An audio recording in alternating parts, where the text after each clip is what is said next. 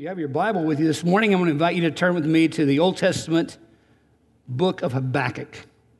Habakkuk is in the Old Testament, one of the prophets, small little book. Matter of fact, if you have a pew Bible in front of you, we have different pages in our worship center. If you're on this side, I think you'll probably find it on page 662. Somewhere in the middle, you may find it on page 654. And if you're over here, you'll probably find it on page 938. It's way back in the Old Testament, getting very close to the New Testament. It's a small little book. It has a great impact, and that's what we're going to talk about in our new sermon series as we deal with this whole question of doubts, as we deal with an understanding of what Habakkuk was trying to teach us, and would have some great things to say to us about our uncertainties, about our confusion, about the doubts that we have in life.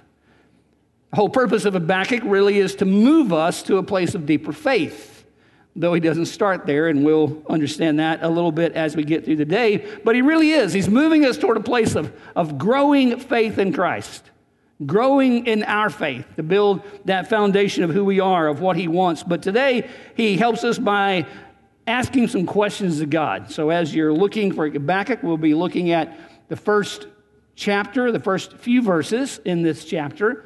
I want you to find it so you kind of know where it settles in the midst of things. As you're still looking for that, I want to remind you also a couple of things that I want to ask you to be praying for. This week, we start Vacation Bible School at Palmyra. That starts tonight, goes through Wednesday. I hope you'll be praying for our VBS at Palmyra and reaching that community. It's a great opportunity for us in that area and for leaders that are stepping up from that campus that'll be leading Vacation Bible School there this week. Also want to ask you to be praying for our Serbia team. They landed in Serbia and they are getting into the work this week there in Eastern Europe. Their goal is to work with teenagers at a camp to be able to proclaim the gospel to them. I hope you'll be praying for that group as they're there from our church. And then also we have our middle school camp that happens this week. We have middle schoolers leaving tomorrow, come back Friday. Pray for middle schoolers and the leaders who are up with them every night that they are at camp this week. But it's going to be a great week, so I hope you'll be praying for those three things as we get ready for this week. Well, you know, when you look at the book of Habakkuk, he is a prophet in the Old Testament. The Old Testament has several prophets. Matter of fact, you have 17 books of prophecy in the Old Testament. 5 of those are called major prophets. 12 of those are called minor prophets. A major prophet, for example, will be Jeremiah or Isaiah. And oftentimes when you think about major and minor, you think about important or least important. But that's not what it means at all. We call those minor prophets in the Old Testament because of the amount of information. Matter of fact, Habakkuk has 56 verses in the entire book of the Old Testament. So it's minor in its size, okay? That's where it gets that idea of minor prophet. Habakkuk is an unusual little book, and as we talk about that over the next few weeks, you'll see that. We have 4 weeks in this series, and truthfully, you need to be here every part of that in order to catch all of it, because what we do this morning is just the beginning. We're just asking some basic questions. We're dealing with an important question that Habakkuk deals with at the very beginning. Habakkuk was that prophet. Matter of fact, the verse calls him a prophet. He's speaking about the oracles of God. He's speaking to God. Habakkuk's different than the other prophetic books. He doesn't give any direction toward the future. That's not his purpose, though God does. As you see this book, God tells him what's going to happen in the future, but that's not Habakkuk's issue. Habakkuk was really with the purpose of asking some questions from hearing from God. It's a different kind of book because this little book is a conversation, completely a conversation between one man who is a prophet and God. It is that kind of conversation. It's kind of interesting. He's talking for the nation of Israel as a Jewish prophet. He's talking for them. He's trying to intercede for them in a way, and we'll talk about that in a moment. But that's what he's about, is that conversation between him and God. Now, part of that conversation, and that's kind of where we're going to dive into this morning, has a whole lot to do with this question that he asks, and it has to do, and it's centered around that question of the word why. Now, I don't know about you, but I think all of us probably asked that question somewhere along the way, and that's what we're going to talk about this morning, because that's where Habakkuk starts. He talks about that why question. He helps us to know that it's okay to ask that why question. I don't know if you have children or grandchildren, but a lot of their life is asking when they're small these questions about why. Why are we going to do this? Why are we having this for dinner? Why does it look like this? Why does this have to happen? And you know, it doesn't change for us as adults. We continue to ask why. We put it in a kind of a different category. We don't see it as being so childish, but it still comes out in our life in a great way. Habakkuk was at a time period that the nation of Israel had been really strong. They had been God-fearing people. They had been keeping the law for a number of years under King Josiah. But King Josiah, now this is a southern kingdom. I don't know if you know in the Old Testament history, the northern kingdom and the southern kingdom split, right? And the northern kingdom in about 725-ish was taken over by the Assyrians. And the southern kingdom, which had the city of Jerusalem in it, we call it Judah. So they were the southern kingdom, and Josiah had been the king of the southern kingdom, and he had ruled in a way that brought the people of God back to God, and there had been great response to that. Josiah was killed in battle, and after he was killed, his son became king, who was not so good. Matter of fact, the Bible teaches us that only after a few years, very few years, he actually was killed, was overthrown, and another one of his sons became king, who absolutely forgot all the things that Josiah had taught them about being a follower of God, right, in God's people. So at that point, there was great confusion, there was great hurt, there was great struggle, there was great violence, there was great corruption. They had turned away from God completely. Josiah had left the southern kingdom very strong. They believed, because Jerusalem was in the country or the capital of the southern kingdom, and they believed that God was going to so protect them that they could do whatever they wanted and nothing was going to happen to them. Well, we find that not to be the case. Matter of fact, Habakkuk's going to give some indication of that, of how God responds to him. But really his whole question was, as we get to Habakkuk, was really that question of why. God, why are you letting this happen? So if you have your Bible open, you have your notes in front of you, we'll kind of walk through that and see how he was speaking to them, because Habakkuk had this burden. He wanted God to do something, right? Now, I know that there are people around us who have the burden for God to do something. God, when are you going to do something? What is it that you're going to do? It's not only true in our nation, but mostly it's true in our lives.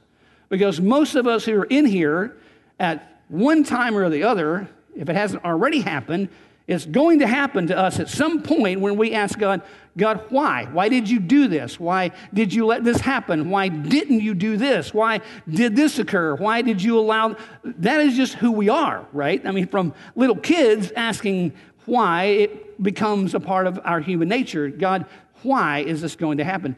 God is not afraid of your why question, right? He is not afraid of that.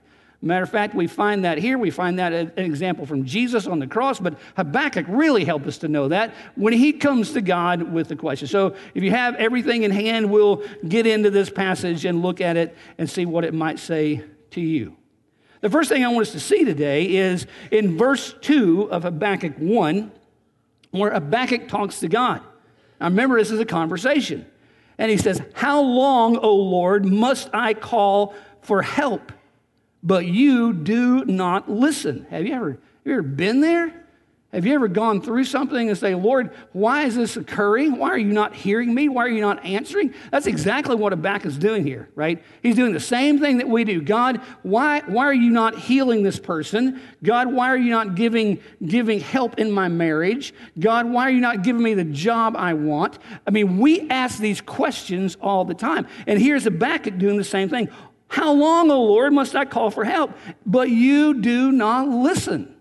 Now we would say, well, we know that God hears us, right? So it's not a listening thing that he's talking about here. He's really pouring his heart out to God, as we would, to say, God, why are you not answering me on this? Why am I not hearing from you? It's almost, God, like you're not listening to what I'm saying. Now, I believe it's very important for us to understand. I think one of the greatest mysteries of our existence is when we sense that heaven is silent. Right?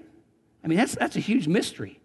We're struggling with something, and we trust God, but it looks like God is not answering. See, Habakkuk was a prophet. He was a man of God. He understood the laws of the Old Testament. He believed that God was over Judah and that everything was going to be completely protected because Jerusalem, the very center, epicenter of everything of God's people was right there. So he was saying, God, it is absolutely in destruction. Let's go on to the second part of verse 2 where he says, I cry out to you violence. Now the word violence can also be translated as struggles. I cry out to you all the struggles, all the conflict, all the problem, all the corruption, all the things that are happening around me. God, I'm crying out to you, but you do not save. So the first thing we see in this passage is unanswered prayer. Here Habakkuk was saying to God, God, why are you not answering me? Why are you not answering my prayer? And I would say that most of us in this room have asked that same thing. We said, God, where are you in this? Why are you not saving us in this? Now, I said earlier that in order to get the fullness of what we're talking about of Habakkuk, you really have to be here all 4 weeks because we're not going to get an answer today. Now, I'm going to get us to an answer today, but truthfully, the answer that he gives unto Habakkuk comes because Habakkuk asks this question, and then later on in chapter 1, which we're not going to touch today, is a second question, but his question of why comes out of this understanding of an unanswered prayer. God, where are you? Why are you silent? Now, the second thing I want us to see today is not just the unanswered prayer, but the unsettled problems that he points to in chapter 1, verse 3 and 4. These unsettled problems that he brings about. Why do you make me look at injustice? Why do you tolerate wrongdoing? Destruction and violence are before me. There is strife and conflict abounding. Do you hear what he's talking about? Man, do you hear the angst in his life, in his body? We all understand that. We all have gone through that, the conflict of families, the conflict of struggle among people, relationship, people that we love, friendship. And then he says, therefore, the law is paralyzed and justice never prevails. The wicked hem in the righteous so that justice is perverted. Now, it's an interesting thing because all of a sudden, it's as if Habakkuk has to bring to God a reminder of the problems in his prayer. God, you're not answering, so let me tell you again what the problem is, right? How many times do we go back to the Lord with our problem? God, you're not answering. Let me hear an answer from you. Let me hear an answer from you. Now, he makes an interesting phrase here in this passage where he says that, why do you look at me at injustice? Therefore, the law is paralyzed. Now, I'm here to tell you that the Bible does not teach that the law is paralyzed because the Bible points us, everything in the Old Testament always points to Jesus. Don't forget that. If you're looking at something in the Old Testament, it is going to point us to Jesus. The Bible is a whole. It is a history book. It is his book. And from beginning to end, it's going to point us to Christ. Matter of fact, this idea of the gospel or the law paralyzing us, I think, is a direct correlation of what we would find in Romans chapter 3. Because he's talking about this law. He's talking about the law of God is going to do these things. Here's where the problem's coming in. The problem comes in our life when we expect the laws to do something. The laws to be right. The law of healing. The law of God taking care of us. We expect those. But here's what Romans says about that in Romans chapter 3, verse 21. But now a righteousness from God apart from the law has been made known to each of us, to which the law and the prophets testify. So he tells us in Romans that the law has been talked about. We're apart from the law, that the law has talked about it, the prophets testified about it. This righteousness from God, he says, comes through faith. Now, truthfully, Habakkuk, if we get to the end, is going to be building our faith. That's his purpose. That's God's purpose in having this book in the book, so that our faith is going to be made stronger. But here in Romans, this righteousness from God comes through faith in Jesus Christ to all who believe. There's no difference. For all have sinned and fall short of the glory of God and are justified freely by his grace through the redemption that came by Jesus Christ. Now, hear that in regards to what Habakkuk is saying in Habakkuk chapter 1. God, where are you? Why are you not saving? The law is just. Where is the injustice of the law? And in Romans, he tells us, no, it is saving. And the salvation is in Christ. The redemption is in Christ. Everything about this unsettled problem that we have, we're looking for the answers, yet God says the answer is in Christ. That's where our answer is, the faith that we have. Matter of fact, if you just turn over to Habakkuk chapter 2, verse 4, it says, but the righteous will live by his faith.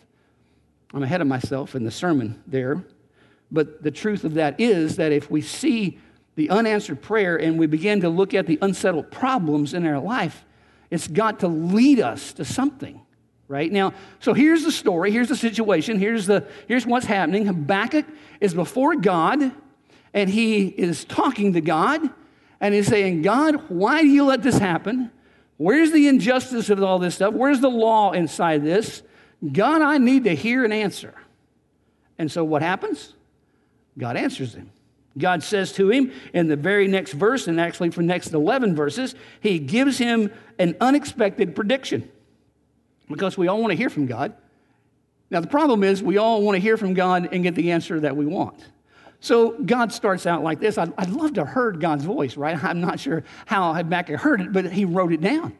He said, here's what God said. Look at the nations and watch and be utterly amazed, for I'm going to do something in your day that you would not believe, even if you were told.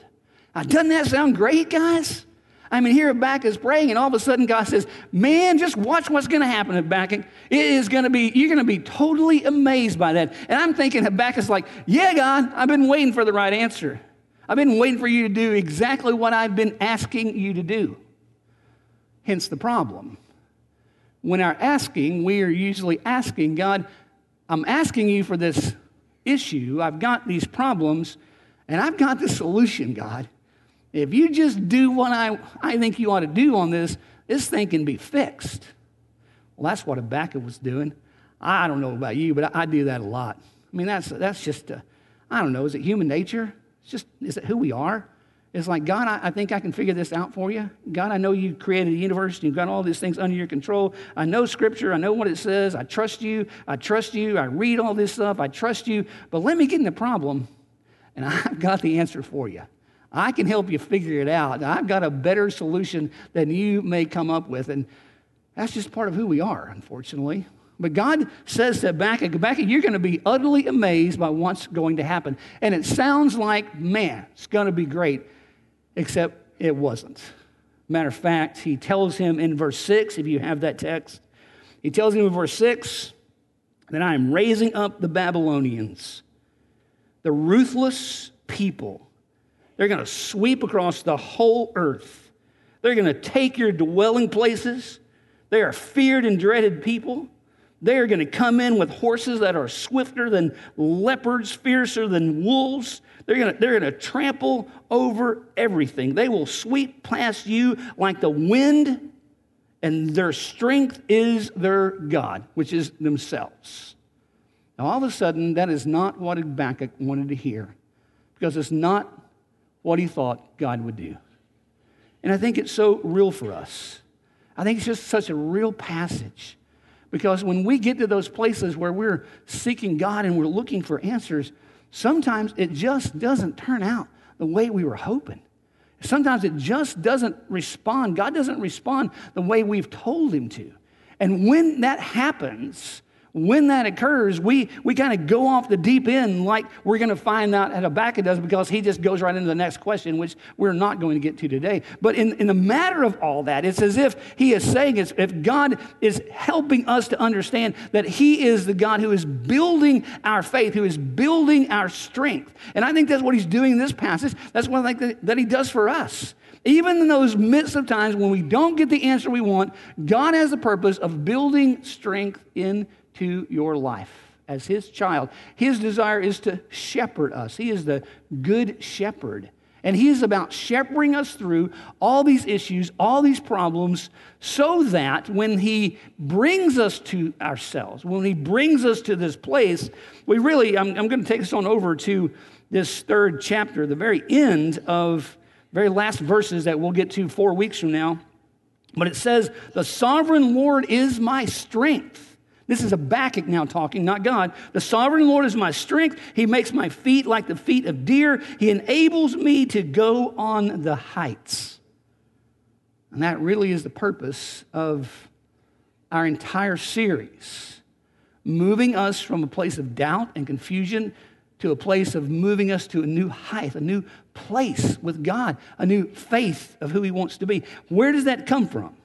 Well, I believe that comes also from the New Testament, and I have put that in your listening guide today. Not only unanswered prayer and unsettled problems and unexpected prediction, but an unending peace. And I really think beyond all things, that's what God wants for our lives. He wants to take Habakkuk through an understanding that everything's not going to be perfect, that everything's not going to come out the way he had hoped it would come out. Everything's not going to end in a nice little package with a nice little bow around it, and it's a perfect little story that ends after 30 minutes and everything comes out perfect as we see on TV most often.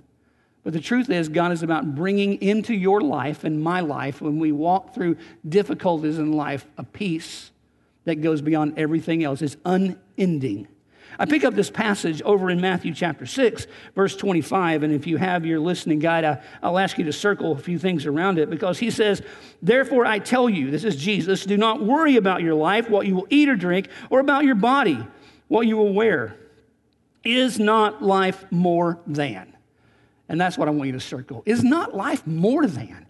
Is not life more than the car you drive, the house you live in, the money you have in the bank, your retirement income? Is life not more than that? Of course it is. Of course it's more than all those things. No matter how many questions we ask, no matter all the why things around us, God has provided us a more than kind of life that gives us peace in the most difficult times in our life. A more than kind of life that says to us, you're going to be amazed at who God is. Now, in this Old Testament passage, he was saying to him, you're going to be utterly amazed by this, and it's not what Habakkuk wants to hear. Yet he tells us we're going to be amazed beyond anything we can think or imagine. What is that? It is his peace, his redemption that's comes into our life. That's more than anything we can think or imagine. Now, oftentimes we get so locked into the physical, so locked into the earth around us, so locked into exactly where we are, and that's what Jesus is trying to move us out of. That's what God was telling Habakkuk. It's not about where you are and how Israel is going to be. It's about who I am and what I'm going to do in your life. So is not life more than food, and the body more than clothes? Look at the birds of the air. They do not sow or reap or stow away in the barns, and yet your heavenly Father feeds them. Are you not more valuable than? Man, that's a great thing to circle in that passage. Are you not more valuable than? Of course you are. Of course that's what he's saying. The most valuable thing to God is the relationship that he wants in your life and with you. That values more than anything else. And so when we're asking the why questions, when we're going through doubt and confusion, this statement, this simple statement, are you not more valuable than anything else, is yes, you are. And what God is doing, though we may not understand it, though we may not like it, though we may not see the outcome, though we may not understand anything this side of glory, it is about you and the fact that you are valuable to him. That's why he sent Christ to die on the cross. That's why we celebrate communion today, because he's raised from the dead to give you new life. Now, we read this, are you not much more valuable than they? Can any one of you, by worrying at a single hour to your life? And what do you worry about clothes? See how the flowers of the field grow, they do not labor or spin. Yet I tell you that not even Solomon of all his glory was dressed like one of these. If that is how God clothes the grass of the field, which is here today and tomorrow is thrown into the fire, will he not much more clothe you, you of little faith? So, do not worry. Easy for him to say, right? Easy for him to write. It's Jesus. Of course he can say that. Yet he says to us, that's our faith. Our faith is not in ourselves, not in faith in our ability or what we can do or cannot do. It is in Him, and that's what He's trying to teach us. That's what Habakkuk wants us to hear. That's what we're going to look at through this little prophetic book of 56 verses. It is about the fact that we can have an unshaken faith in Christ no matter what we're going through, no matter when we don't get our prayers answered. So do not worry what you should eat, what you should drink, what you should wear. For the pagans, those who are not of Christ, pagans run after all these things. But your heavenly Father knows you, and He knows what you need. Why? Because you're not a pagan. You are one of His. But seek first His kingdom and His righteousness, and all these things will be given to you as well. Therefore, do not worry about tomorrow, for tomorrow will worry about itself. Each day has enough trouble of its own. Boy, is that a true statement. And so you have Habakkuk, and you have this little book in the Old Testament that brings to light for us how we can have a struggling faith, a growing faith, a questioning faith, being willing to ask the questions why, being able to recognize that there are times when our prayers will not be answered. There are times when our problems are so unsettled. There are times when what we hear is not what we thought we would hear. But the purpose, the end result is saying, how do I rest in you, God? How do I rest in all the things that you have for me? How do I rest in my salvation? And that's what we have to rest in. My prayer would be that if you're in this room today, you rest in your salvation because you know Christ and you have been saved. If you have not been saved, then it's difficult for you to rest in your salvation. Matter of fact, it's impossible. And the first place that you must begin is with salvation. We'd love to talk to you about what it means to be a follower of Christ. But for many of us, for a lot of us, for most of us, it's being able to say, Lord, as we ask these questions, as we deal with these whys, as we walk through all this, build our faith so that, as Habakkuk had said, the sovereign Lord is my strength. He makes my feet like the feet of a deer. He enables me to go to the heights in faith, in your faith. Not in yourself, but in Him.